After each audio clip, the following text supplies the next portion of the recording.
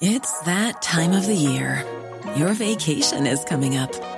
You can already hear the beach waves, feel the warm breeze, relax, and think about work. You really, really want it all to work out while you're away. Monday.com gives you and the team that peace of mind. When all work is on one platform and everyone's in sync, things just flow. Wherever you are, tap the banner to go to Monday.com.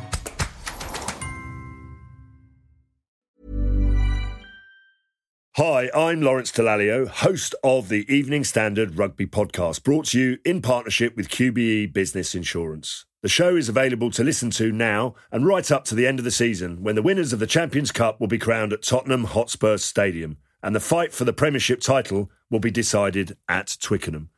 QBE is one of the world's leading insurers, and they will help your business build resilience through risk management and insurance solutions. Subscribe and download now, wherever you get your podcasts. Thanks for listening. ES Audio. From the Evening Standard in London, I'm David Marsland, and this is The Leader. Sir Ian McKellen and Roger Allam are currently on the London stage in their hit production Frank and Percy. Last week, they dropped into the Evening Standard Theatre podcast to talk about that and both of their incredible careers on stage and screen. This is a little taste of what's in that show. To hear the full special edition, search for the Evening Standard Theatre podcast on your provider of choice. This is a very fun interview. So Ian McKellen, Roger Allam, welcome to the podcast. Thank you very much. First of all, Roger, can we ask, what's the play about? Well, it's about two older men who meet while walking their dogs on Hampstead Heath, form a friendship from that, and also about the fact that they're quite lonely and looking for something in their life. And really it's their story about how it's difficult to, at that stage in life, to form any kind of relationship, really, but they do find love, and so it's rather hopeful and optimistic and very funny. What first attracted the two of you to the play? Was it written for you? Because it's got things in it. Ben Wetherill from Leicester, the town that produced Joe Orton. Ben had written a play that had gone down very well at the Bush, the tiny theatre in London, and then transferred to the National Theatre. Then during lockdown with the virus, Ben was out walking on his own with his dog, and the man whirred away, and perhaps he saw other dog walkers in the distance, or indeed talked to them, as dog walkers do. It's very easy to talk to someone with a dog in a way that you would never dream of talking to someone on their own, isn't it? I suppose if they had a cat, you might strike up conversation. But anyway. Certainly if it was on a lead, yeah. It came out of his own experience of perhaps feeling more lonely than normal, and out of his fertile imagination. I was reading this thing and laughing out loud, which is not easy to do. It was like reading an Alan Ayckbourn play or an Alan Bennett. I mean, there's something in common. There's an aptitude for hearing what is funny in dialogue. And I just thought this is going to go down a treat with audiences, and so it's proved. It deals with ageing and grief and death and living a good life. But are those things that kind of occupy you at all? Yes. Yeah. Constantly, yes. Oh, really? I think because a number of people close to me have died fairly recently. My children, although they're young men, they still need us around as parents. And so I think about death and worry about it all the time. And a play like this, does it allow you to sort of explore those? Because it certainly is a very tender look at the ageing process. Yes, certainly you do feel it. And Ian, how about there is death sort of hanging over this play, isn't it? I mean, Roger's character is a widower, and not fairly recently. I don't think a day goes by when I don't have quite a long period either talking about death with somebody my same age as me, or just thinking about it. You can't avoid it. I mean, nobody tells you when you're a kid that, well, they tell you you're going to die, but they don't tell you that your friends are going to die. Yeah. No, not to make it cliche, death is terribly permanent. I mean, they're not coming back. And it's the memories, isn't it? And then you feel nostalgic and a bit bewildered and sad. So this play, from the pen of a 31-year-old, skips over these subjects sometimes in depth and sometimes very lightly. Yeah. I think it's a very, very cunning play. And the high spots, the dramatic moments arrive just when you need them, Also, I suppose it's about finding the positive of finding someone else at that age as well, and just the glorious nature of connecting with people at any stage of life. Absolutely, and that it is possible, even though it might be unexpected. Yeah. So although it's a gay love story, it could be said, or a gay rom-com, I think you've called it, I think it appeals to anybody. It seems to. And rather heartening for someone who remembers the time when, funny to put this into words, it was illegal to be gay. Sounds mad, doesn't it? It is incredible, isn't it? Mad. There was a time, not that long ago, when it was illegal to be what you were born. But when these two guys kiss, there's a roar of approval, isn't there? Yes, it's lovely. Yeah. From a perfectly ordinary theatre audience, which makes me think that theatre audiences are probably the best people in the world. Yes, I think you're right. Well, they're on the whole socially liberal, aren't they? And they're interested in people and interested in things that they don't know about, and they convey their enjoyment. I think that's what's nice about people laughing out loud. Okay, time for a quick advert. Remember, the whole interview is available on the Evening Standard Theatre podcast. We're back in a sec.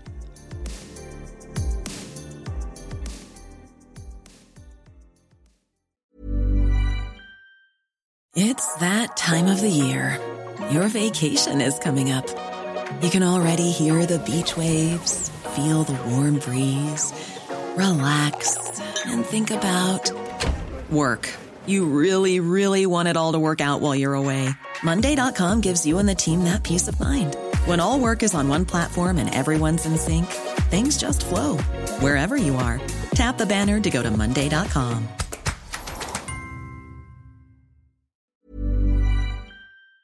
Hi, I'm Lawrence Dallaglio, host of the Evening Standard Rugby Podcast, brought to you in partnership with QBE Business Insurance. The show is available to listen to now and right up to the end of the season, when the winners of the Champions Cup will be crowned at Tottenham Hotspur Stadium, and the fight for the Premiership title will be decided at Twickenham. QBE is one of the world's leading insurers, and they will help your business build resilience through risk management and insurance solutions. Subscribe and download now wherever you get your podcasts. Thanks for listening. Roger, going back in time a little bit, you originated Javert in the London Les Miserables production. I just wondered how you look back on it now, because it wasn't the easiest start to life. It wasn't the record-breaking run that it is now, and film and all of that, and just what it was like at the time. Well, to begin with, it was very, very long. And loud. Yes, and very loud, yes. But by the time we got to the West End, it had been cut a bit. But the thing is that it was always packed. Yeah. It was absolutely packed at the Barbican, and when we moved into the West End, it was absolutely packed there.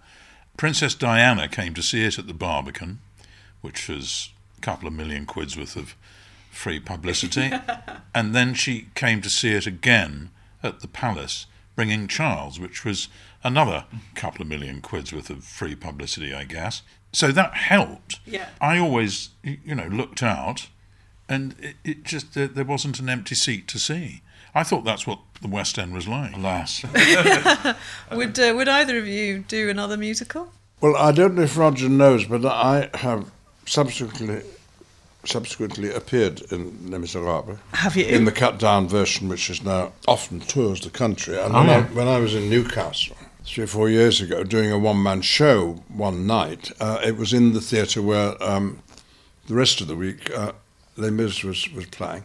And I was drinking with members of the company after their show one night, and they were singing the songs round the pub. It was absolutely delightful. And I was joining in with gusto, from what I could remember, having seen Roger in the original production. And then I said, I'd love to be in Les Mis. And someone said, well, why don't you come and do the matinee? Sure. So I said, absolutely, yes, but you must call Cameron Mackintosh and see if it's all right. Cameron Mackintosh is the producer.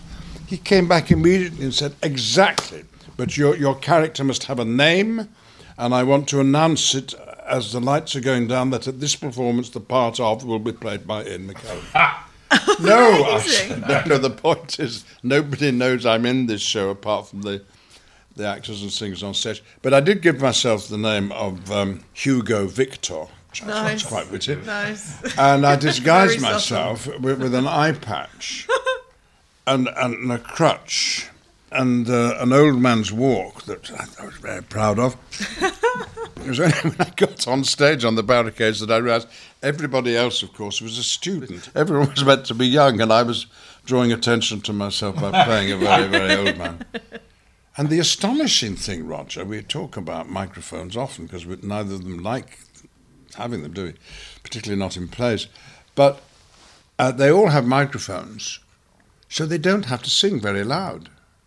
And when you're on stage with them, you can't hear them singing. What you hear is something happening over there where the audience is, which is clearly loud, but on stage, it's all rather calm. I find that very odd. There's been an issue with audiences singing along with in the West yes. End, in the sort of the bodyguard singing, the big number. People are saying it's post-pandemic and unruly audiences. Have you come across unruly? Has it got worse post-pandemic? Or They've been appreciative, and what you hope for from an audience. They haven't been drunk, or not noticeably anyway. But I mean, it's difficult, that, isn't it? I mean, in the 18th century, there was a riot in Covent Garden when they put the seat prices up. A riot, and they had to bring them back down again. There's been no riots about seats getting incredibly expensive. Well, I've just done a pantomime. If the audience don't join in and sing along, you feel that the evening's not going very well. So it's only a matter of etiquette, isn't it, and what those people thought they were allowed to do. And if they say, I've paid my money and I'll behave as I want, it's difficult to argue with it. But on the whole, the argument is, look, you're upsetting other people who want to enjoy it. But I don't think the person on stage should complain. Why not, though? Because it's a courtesy for you who's doing your work. Our job is to serve, and if the dish we provide is not approved of. I hear a voice of dissent here. I was once doing The Tempest at the Globe, and there was an American student standing in the yard. Prospero has this incredibly difficult speech talking about, what happened 14 years ago and all that. It's really tortuous stuff. And when I first mentioned Prospero's wicked brother, Antonio, this guy in the front, big pint of beer and stuff, went, boo! Like that. So I looked at him for a bit, not in an approving way, I can tell you. Then carried on as best I could. And then when I started telling Ariel off, he said, leave the poor spirit alone. I mean, it was extraordinary. No one else was doing anything like this. So he was disrupting the performance. And what do you do when the aeroplanes go over and you can't be heard? Do you shout at them? No. Do you stare at them? Do you say no, no, no? I mean, no. If you're in the Globe in an open air theatre and someone shouts out, come on, it's not. No, when they shouted out like that, too standing personal. in the front, too personal. What they thought is that they were at something else. The very first entrance I made on stage in a meaningful way was at university. And I didn't know then I was going to become an actor, but I was in the company of people who were, and I was very excited. And I stepped onto the stage, and before I opened my mouth, someone in the Amateur Dramatic Club, where we were doing the show, said, "Get him off!" Apropos of nothing except my appearance. But since then, audience have been very friendly. Did you was there no doubt that was about you? Well, it coincided with my arrival on stage, yes, I think. Coincidental or causal, do you think? It was Derek Jacobi, actually. And it didn't stop you becoming an actor, which is or great. him, of course. And that's The Leader. For more interviews, news and analysis, go to standard.co.uk or pick up the Evening Standard newspaper. This podcast is back at 4 p.m. tomorrow.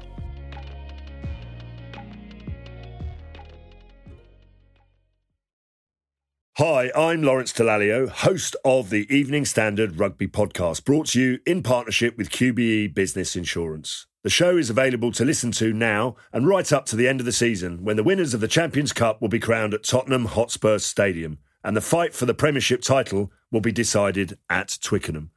QBE is one of the world's leading insurers, and they will help your business build resilience through risk management and insurance solutions. Subscribe and download now wherever you get your podcasts. Thanks for listening.